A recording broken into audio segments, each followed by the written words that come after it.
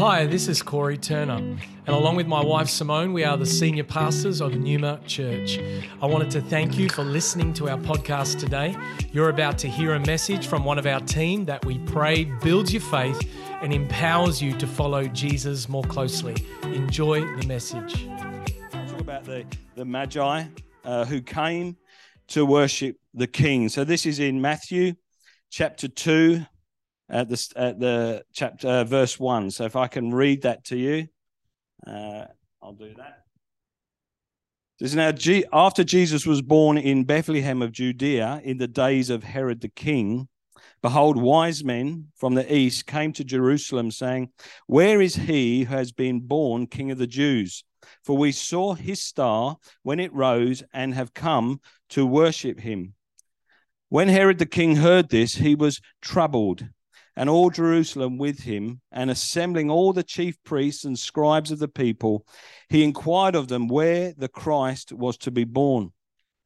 They told him, "In Bethlehem of Judea, for so it is written by the prophet, and you, O Bethlehem, in the land of Judah, are by no means the least among the rulers of Judah. For from you shall come a ruler who will shepherd my people Israel." Then Herod summoned the wise men secretly and ascertained from them what time the star had appeared.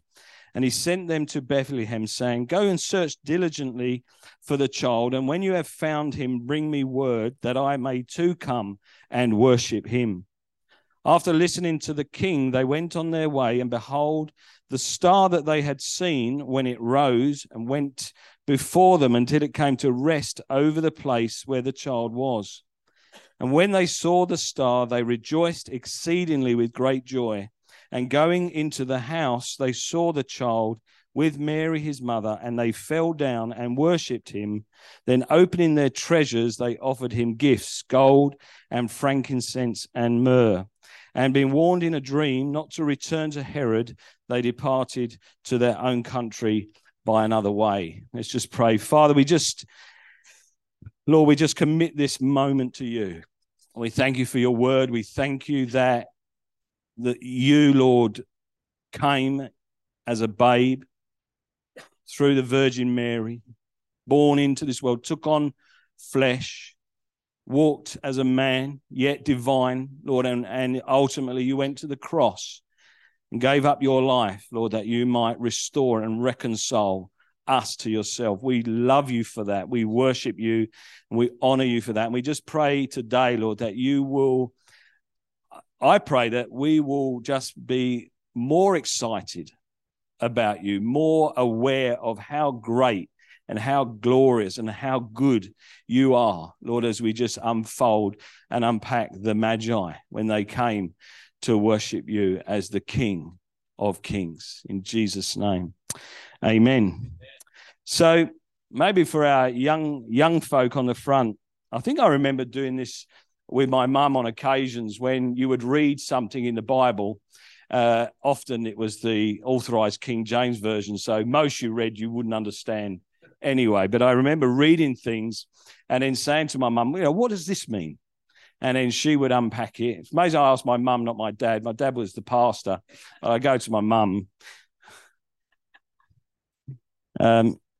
And she would unpack it. She said, "This is what I think it means." And so you kind of wonder why Matthew talks about the Magi.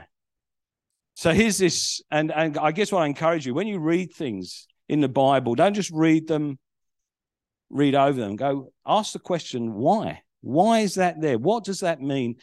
What's the significance of that? And it's not for you just to work out yourself and go, I think. It's actually go to your parents or your youth leaders and say, "Hey, look, I was reading this, and what do you think it means?" I think it means this. And you have that wonderful dialogue, and it's good, and it helps you unpack. I did it. It was called Bible College, where you unpack it.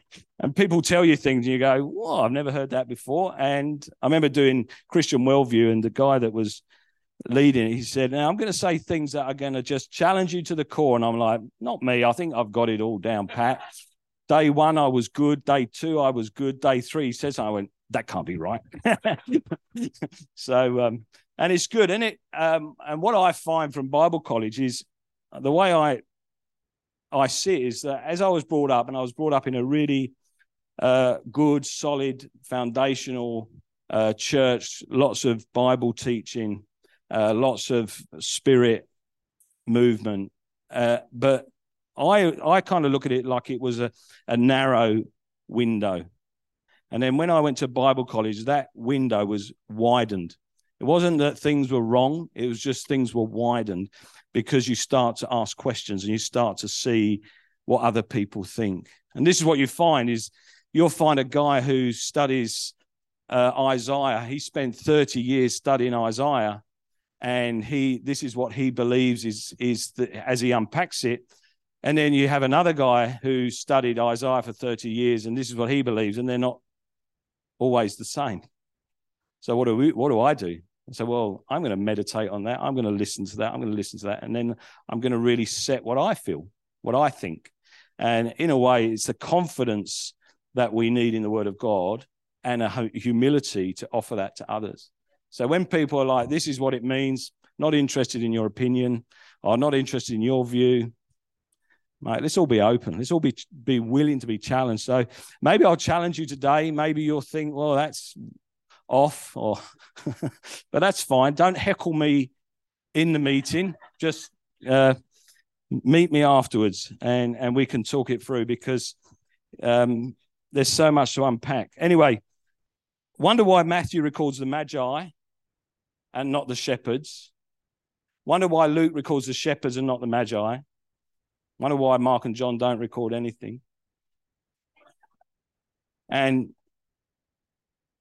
But Matthew, if you do that, Matthew's primary goal was to say Jesus is the king. Luke was Jesus is the shepherd. Jesus is the king. Matthew starts off in chapter 1. This is the lineage. This is Abraham to David to Jesus, the 14 generations to the exile of Babylon, the 14 generations. And it is really, he's establishing right from the off, Jesus is king. And the Magi are necessary to, in a sense, help him prove that point, because the Magi are a very unique, special group of people that operated way back. And we'll look at that way back when Daniel was around, if you remember that, the magicians and the Magi, the wise men. And here they are in the nativity scene. Let's say that. They weren't at the birth, as you know. It says, and going into the house, not the manger, and they saw the child, not the baby. So I don't want to upset people's Christmases, but the Magi came at a different time, sometime in the year to 2 years, because as we know, Herod, when he found out that the Magi had gone without telling him, kind of said, right, all the children under 2 need to be wiped out. And so there's a period. So this is Jesus as a child, and they come and they find him and they worship him. So Matthew is making a clear declaration that Jesus is the King of kings and he is the King of the kingdom. You read Matthew, it talks about the kingdom of heaven, the kingdom of God. Jesus says, repent, for the kingdom of heaven is at hand. It's all about this everlasting kingdom of God that Jesus will come and reign over, and does reign over. And so that's Matthew. The other kind of foundation I lay is what I call the meta-narrative. Should have done it. Sorry, bro. The meta-narrative of the Bible, obviously highfalutin, but what it essentially means is you've got to understand the whole picture.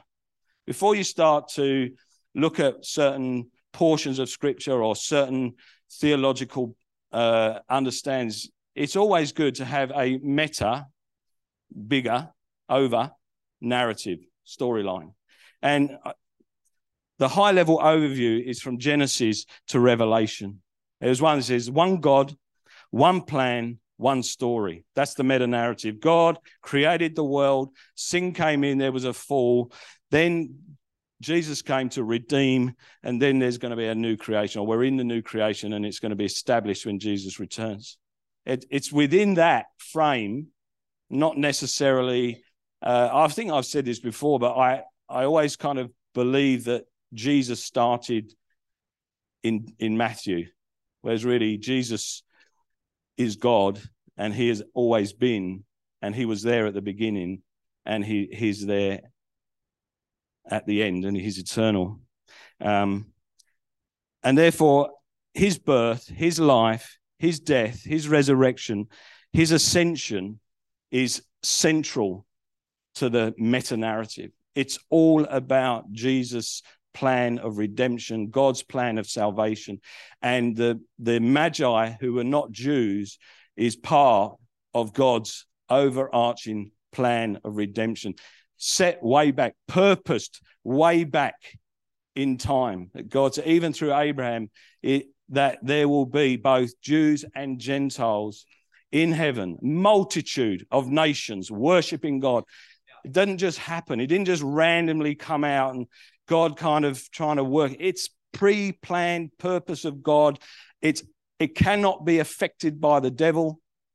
It cannot be affected by human agent. God's plan and purpose will have its final fulfillment. The kingdom of God will be established, and it will spread to the whole world. And we will be, not only are saved, I think somebody said this last week, we're not only saved, we're not being saved, but we shall be saved. We are saved from the power of sin. We are working through the presence of sin, but then sin will be eliminated, and we will live in the redeemed freedom of the Lord. So it's not a coincidence. I don't believe in coincidences. I don't believe in things just being random. We in the church in Elton that we were on, and I was probably quite a young man, but there were our parents and their peers. There was a lot of prayer going up for their children. A lot of children were walking away from the Lord. And there's a lot of prayer going up. And there's one particular parents who were praying for their son. And I remember, because it was a constant. We were praying for this, and this young man had got into a lot of trouble. He was involved in a murder. He was accomplice to a murder. He was put in prison. The guy that was actually done for murder was his best friend. He was put into prison.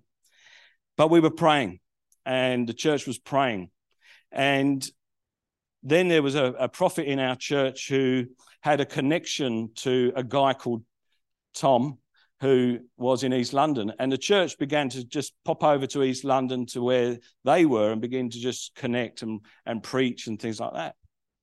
And in the meantime, there was a couple in our church that were kind of released into the evangelistic work within the community. And they would go around knocking on doors, and they knocked on Tom's brother door, and they're a gypsy family, so no Christian upbringing whatsoever. Didn't really know who Jesus was, and they knocked on his door, and he was a very aggressive and violent man. He threatened him, and said, "Don't you ever come and knock on my door again."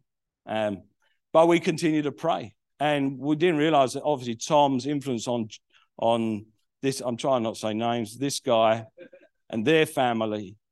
And in the end, this Dave, who is married to his best mate's sister, who's with me? I was going to do an org chart, but his best mate's sister came to the Lord. Woo! So,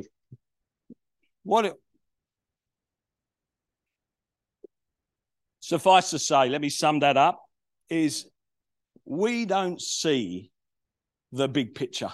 We don't see what God is doing. We don't see, and I'm convinced I can go through stories in our life with Misha and I, or with our children, the orchestrated provision work of God outside of any of our thinking.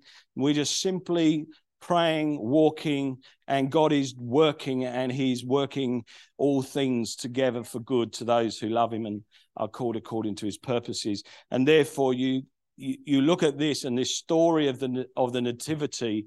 It wasn't a random event. It wasn't a coincidence. It was a purpose narrative that fitted into the whole. And I believe that when we have to understand that when we ask God for things, does it fit with the meta narrative? Does it fit with God's plan of salvation? We think that, you go, well, you can ask whatever you want and God will give it to you. So you go, well, I want a Lamborghini. But most of the time, you don't get one. Why? Because it doesn't fit into God's meta narrative plan of salvation. It may do. If God calls me to Monte Carlo, I think a Lamborghini would be essential for the ministry. But till then, I'll settle for a Maserati. Okay? Anyway, so I think this is true with the Magi. I can't waffle on too much. So where are we going? Source, HDMI. Okay. I spent hours on this presentation. I'm a graphic designer and a desktop publisher, and Jason said, "Oh, we're using Canvas now. Do you know how to use it?" It's like, okay. It's like Google Forms or something like that, yeah. Anyway, so who are these wise men? We have to go back to Daniel, the Magi, and chapter 1, verse 1 to 7. I need to read a little bit. I just want us to get into where I think it began to start to source itself to the birth of Jesus or them seeing Jesus, the child in the house. And it says in Daniel chapter 1, in the third year of reign of Jehoiakim.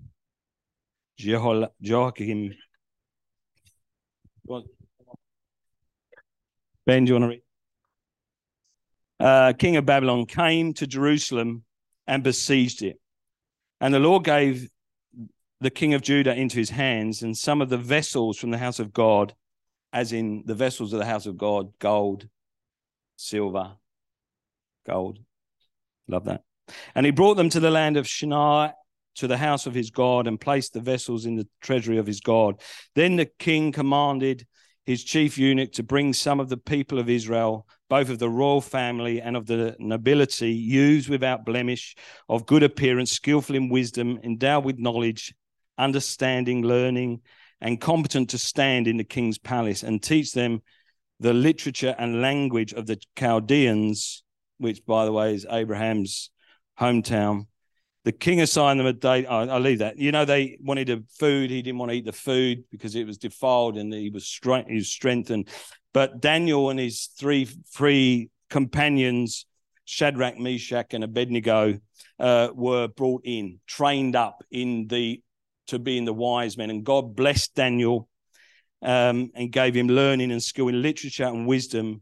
And Daniel had understanding in all visions and dreams. And we know, if we've read Daniel was this incredible, God-fearing, faithful dream interpreter. And he was there for 64 years in Babylon, come Persia. And he became part of the wise men. And so when Nebuchadnezzar had the dream in chapter 2, he calls the wise men, the enchanters, the sorcerers, and the Chaldeans and the Magi to interpret his dream, but he won't tell them what the dream is, which is difficult. Sometimes I love that when you go up to someone and says, I'll prophesy over you. And I come up and I say, would you prophesy over me? And they say, what's the context? I said, no, I'm not going to tell you the context. Just prophesy over me. Because if it's God, he'll speak to me. Not that I don't suggest you do that all the time. It's good to share things, but this is a challenge. And Nebuchadnezzar is so angry that he's literally going to just kill them all. He's going to kill them all. And Daniel says, I'm going to interpret your dream. And he gets his friends together and they have a prayer meeting, and God reveals it to Daniel. And such is and that's the dream of the kingdoms, the very significant dream that Nebuchadnezzar had. And then it says there right at the end, then the king gave Daniel high honors and many great gifts, and he made him ruler over the province of Babylon and chief prefect over the wise men. So you can imagine this scenario that all these wise men, sorcerers, astrologers are going to be killed. Daniel steps in and says, I'm going to interpret, and God's going to interpret it for me. And Nebuchadnezzar so favors Daniel, he makes him chief of the Magi. So there, right there in that Babylon, 500 BC, there is Daniel, a faithful man of God, who is chief over the Magi. Now, you know the story because Daniel, the satraps who said that you've got to bow when you hear the sound of the music instruments, and Daniel and his friends wouldn't do it. And later on, even with Darius, that he won't worship and he gets put in the lion's den, and the lions don't eat him. So all these, and Daniel had incredible visions, incredible encounters. I mean, go and read Daniel. It's a very prophetic book. There's all these encounters and visions of Gabriel coming, of wars in heaven, of 70 weeks, prophetic. And so can you imagine this guy, Daniel, faithful, in charge of a group of wise men who they were, it says this, they were trusted advisors. They would be in the court of the king. And if the king needed any advice, he'd call the Magi. They were priests. They were similar to the high priest of Israel, that sort of significant role. And they were proficient in knowledge and mathematics and astronomy and medicine, astrology, dream interpretation, and history, and practitioners of magic and paranormal arts. In fact, they eventually formed a religion called, and this is it, Zoroaster. You said it? John, what is it? Yep. Ask John what that is. Which is still here today in Iran and India, where they suggest that 200,000 people still practice this religion. And it was there in the 500 BC-ish Babylon era that these things were being developed. And this is the key. They were kingmakers. So maybe there's a sense where when we get the three kings, that they weren't kings, but they were kingmakers. They actually could get together and choose the king for the empire.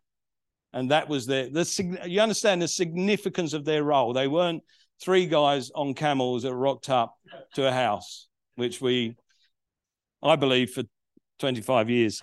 They were significant, wise men. And in Daniel's day, they were in the Babylonian court. It's interesting to note that Cyrus, the Persian king, released the Jews to go back to Jerusalem to rebuild the temple, but not all of them went. And some of them stayed and some of them intermarried. And so in my mind, you've got this Daniel who is faithful to Torah, he's faithful to God. He's got visions and dreams of prophetic foretellings of the coming Messiah, of the ends of the age, and he's going to be just sharing this. And they're seeing this is a guy who gets rescued. His friends go into a furnace of fire, but they don't get burned. He gets thrown into the lion's den, but they don't eat him. There is something about these guys I want to know. Isn't that Christians today, isn't it? Where we're not subject to this world, and people to look at us and the anxieties and the stresses and they're saying, why are you not stressed? Because we know our God. Because you can put me in the fiery furnace and you know what'll happen? There'll be one like a man that comes and stands, and everything that binds me will be burnt up, but I won't be singed. I'll tell you what, this is the blessing of sonship, isn't it? Daughtership. That we are not subject to this world. We are of the kingdom of God. We are sons and daughters of the King. And so often we allow the undertone, the demonic influence of this world to affect how we are as Christians. And I just pray that as we walk with God, he just reveals new things to us. Where is holiness? Holiness is that being separated more and more unto God, more and more aware of who you are in God, more and more aware of your identity in Christ. And yet there's that safety and security that we are sealed and delivered and set in Christ. And then there is that process of working it through in my heart, so that I am absolutely convinced that I'm in God. I'm absolutely convinced that Christ died for me, loves me, and I'm going to go and spend eternity with him. But there are things in my heart that he needs to work through. There are things in my mind that he needs to change and transform them and bring revelation to, because he wants to make me more and more like him. That's Daniel. That's the Magi. There are these Magi, these descendants of Daniel, these who perhaps took on board the religion of the Hebrews, of the Israel God, and began, remember Cornelius in Acts chapter 10, he was a God-fearing Roman, and obviously in time, love that song, in the right time, Peter has a revelation, comes down, eat, Peter, he says, I can't, it's unclean. Don't call unclean what I've made clean. Knock, knock. Oh, Cornelius. Oh, a coincidence. No. Divine meta-narrative, plan of salvation, God coming to the Gentiles. Cornelius was a God-fearing Gentile. And so it doesn't, but I love it. It excites me to know that there's this generational, even in Jewish culture, they would pass on to the next generation the wonderful works of God. They would retain what God did, taking us out of Egypt. And so you've got this generation upon generation transference of this is what's going. This is what Daniel said. He said there's going to come a time that there's going to be a star that's going to come. And these guys they look into the stars. And so Matthew then records it, that they saw the star rising in the east, and they said, that's it. We got to go. What's it going to cost you? Everything. We're not going to just make a trip to Bethlehem. It's an entourage. It's a delegation. It's a king-making delegation that's going to come and acknowledge the King of the Jews and worship and give him gold and frankincense and myrrh and make a declaration. You can understand. Oh, okay. How about this? Did you know? Have we got that yet? Okay. All right. Slide one. Let's start. Put the map up of that one. Okay. So the purple is the Roman Empire. That's what we think about. The Roman Empire populating Israel. Jesus was born into the Roman Empire. But look at that one on the big green one on the right, the Parthian Empire. See, the Magi came from the east. They saw the star. They came from the east. This is the Parthian Empire. This is a massive empire that, it is recorded, always went to war with with Rome.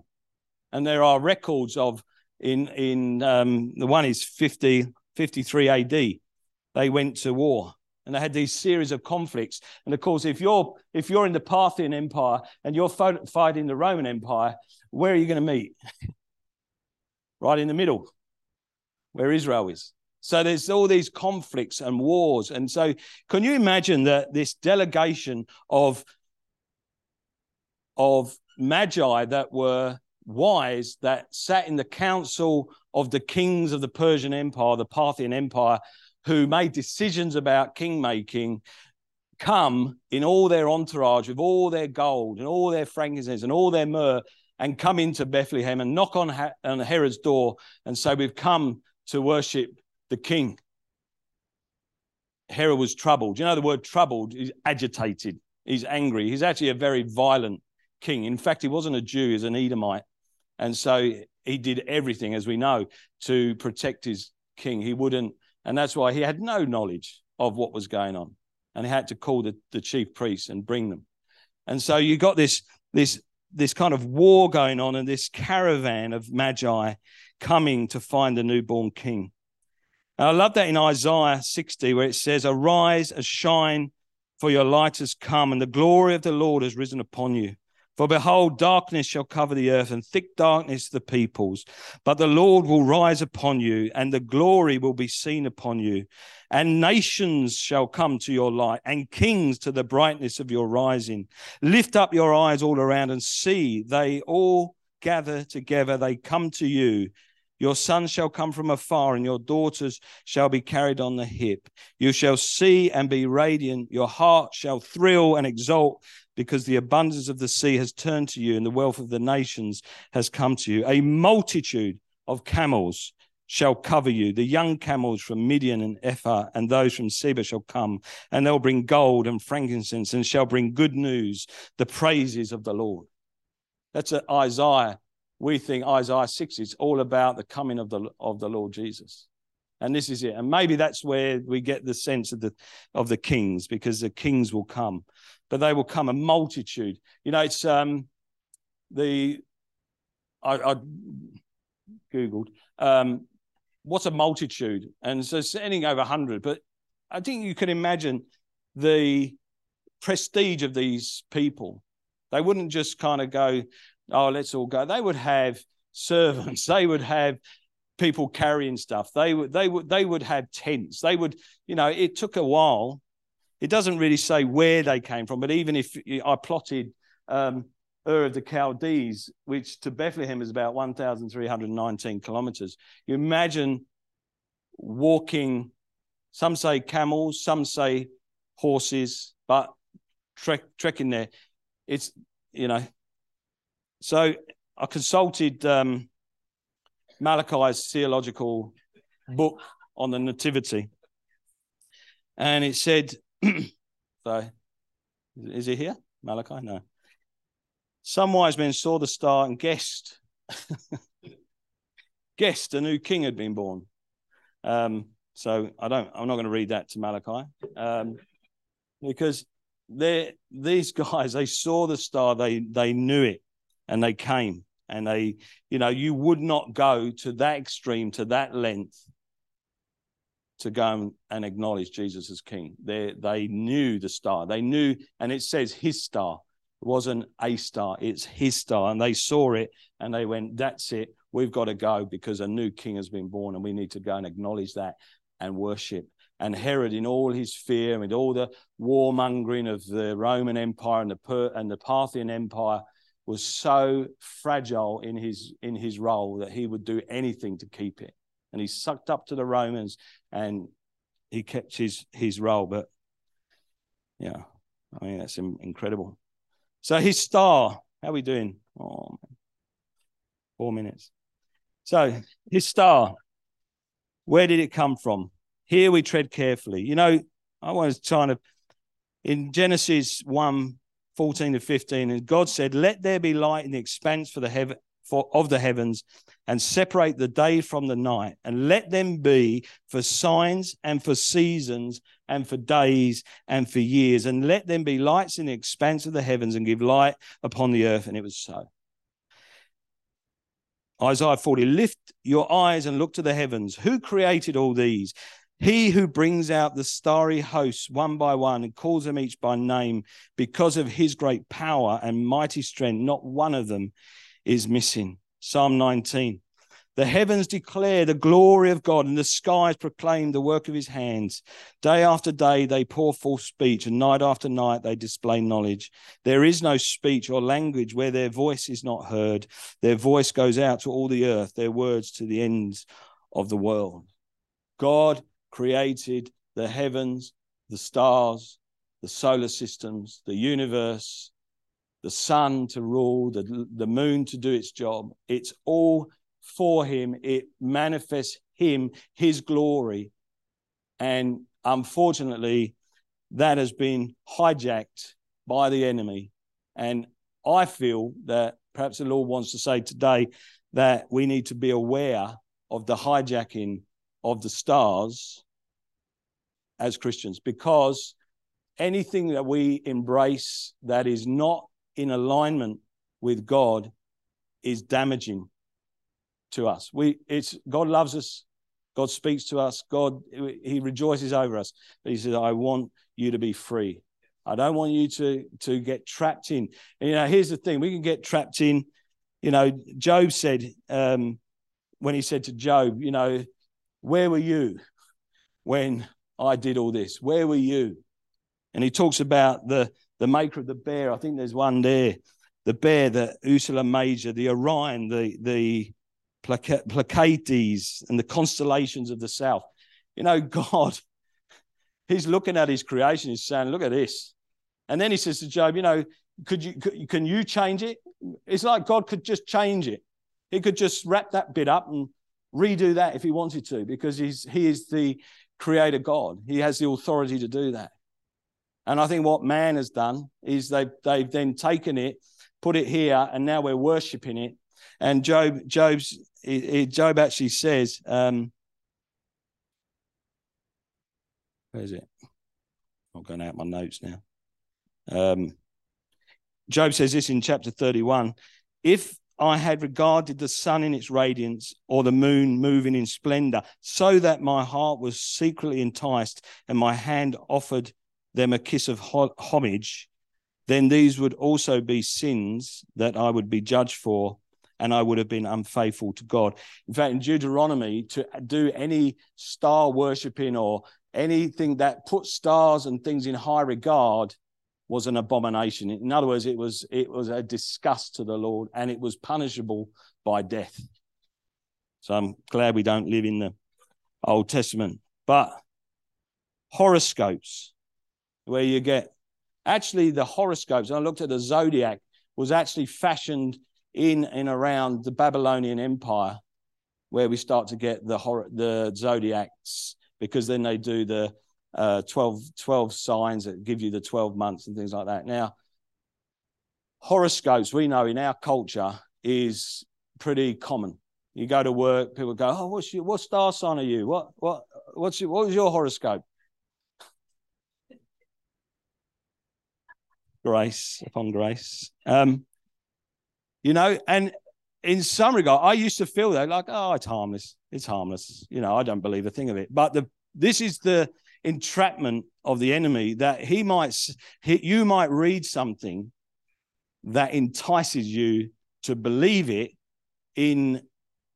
without believing God's word. So really, who are you? When you read horoscopes, you are really saying, I want to believe that, not what God says. And it's easy, because you can open up a paper.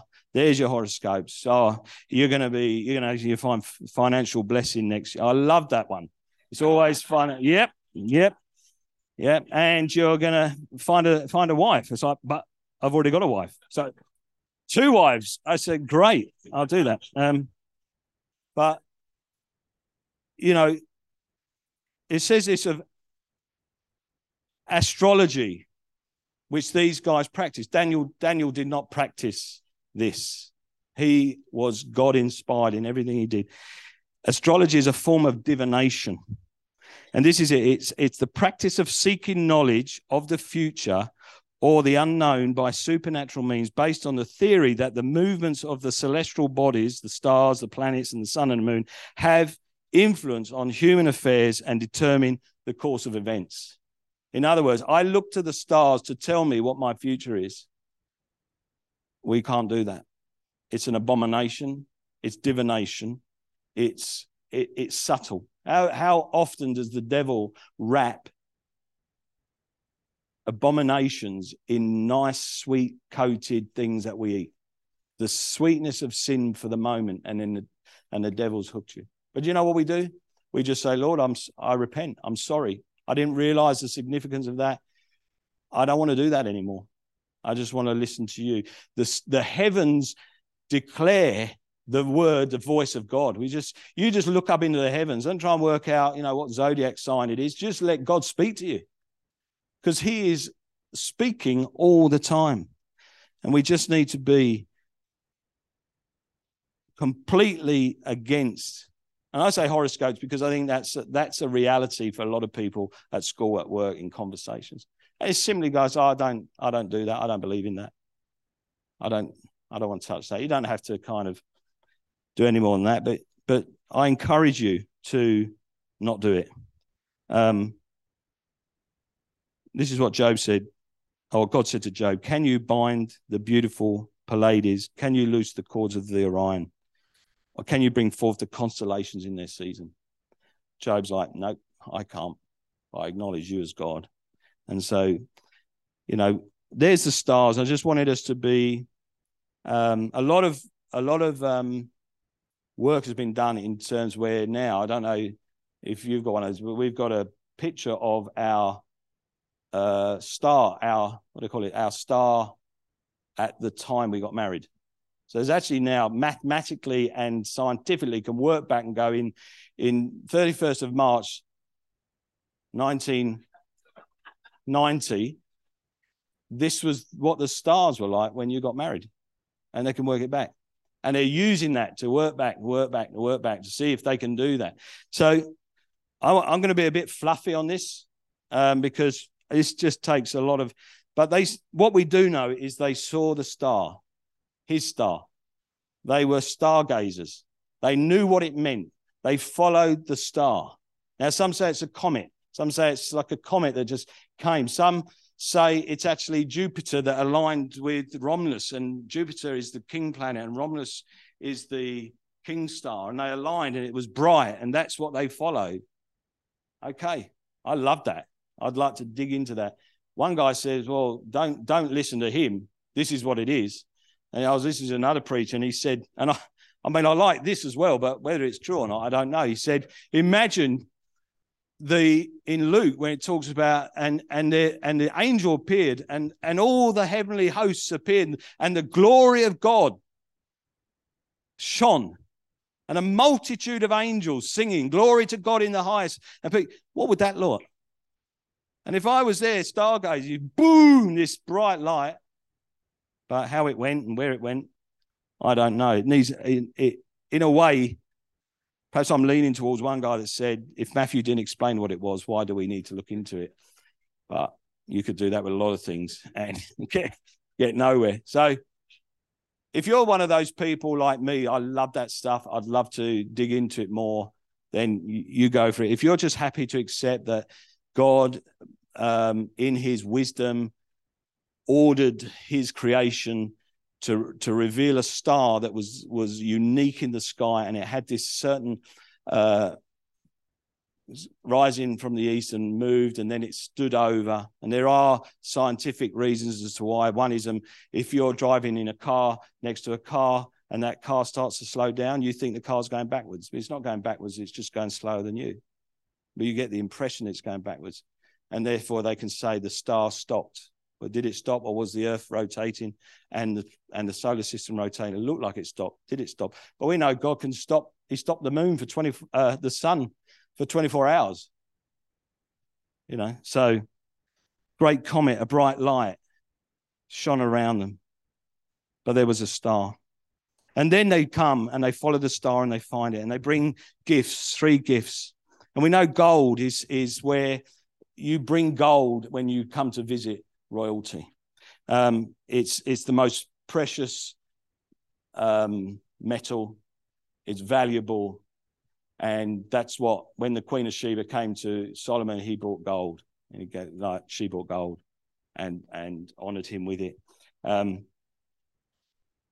love the fact, I read this, that it could have been the gold that they took that was taken from the temple to Babylon. Imagine that. That the gold that was God's is returned to God in the fullness of time. I love that. Whether it's right or not, I really don't know. But maybe this is my last message. Second one, frankincense is an aromatic gum resin that's still used in parts of the Middle East. And I saw an image, they scrape the bark of the tree and it bleeds this frankincense, and then they scrape it off and it dries, and that's what they use. And it's used for burning. It's burning incense, and it's closely associated with ceremonial worship. In fact, in the Old Testament, it says that this is the one that needs to be used in the temple for the worship, for the on the incense, on the altar. This is what you use, pure, and this is what they brought to Jesus. The third one, and I just want to link this to something. The third one is myrrh, and that's another spice. It's another fragrance, and like incense can be used. It can be used as incense, like a perfume, but it's also used as anointing oil, and also we know that it was used to embalm people. And so, you know, when I was reading that, it said, you know, and the shepherds, the Magi, you know, they knew that they were bringing. I think, well, did they know? I don't know, but they brought these three things: gold because he's the king, frankincense because he's going to be worshipped, and myrrh because he's going to die. And we know that that's the mission of Jesus, was to come, to be the king, to give his life, and to die on the cross that we might be free. And it says, where do you find, if we put the next one, where do you find in the Old Testament all those three things at the same place? In the temple. And what came to mind is this: what Jesus said in John 22 when he goes into the temple, and he gets a whip, and he says, my house will be, my Father's house will be a house of prayer. So the Jews said to him, what sign do you show us for doing these things? And Jesus answered them, destroy this temple, and in 3 days I will raise it up. And the Jews said, it's taken 46 years to build this temple, and you will raise it up in 3 days. But he was speaking about the temple of his body.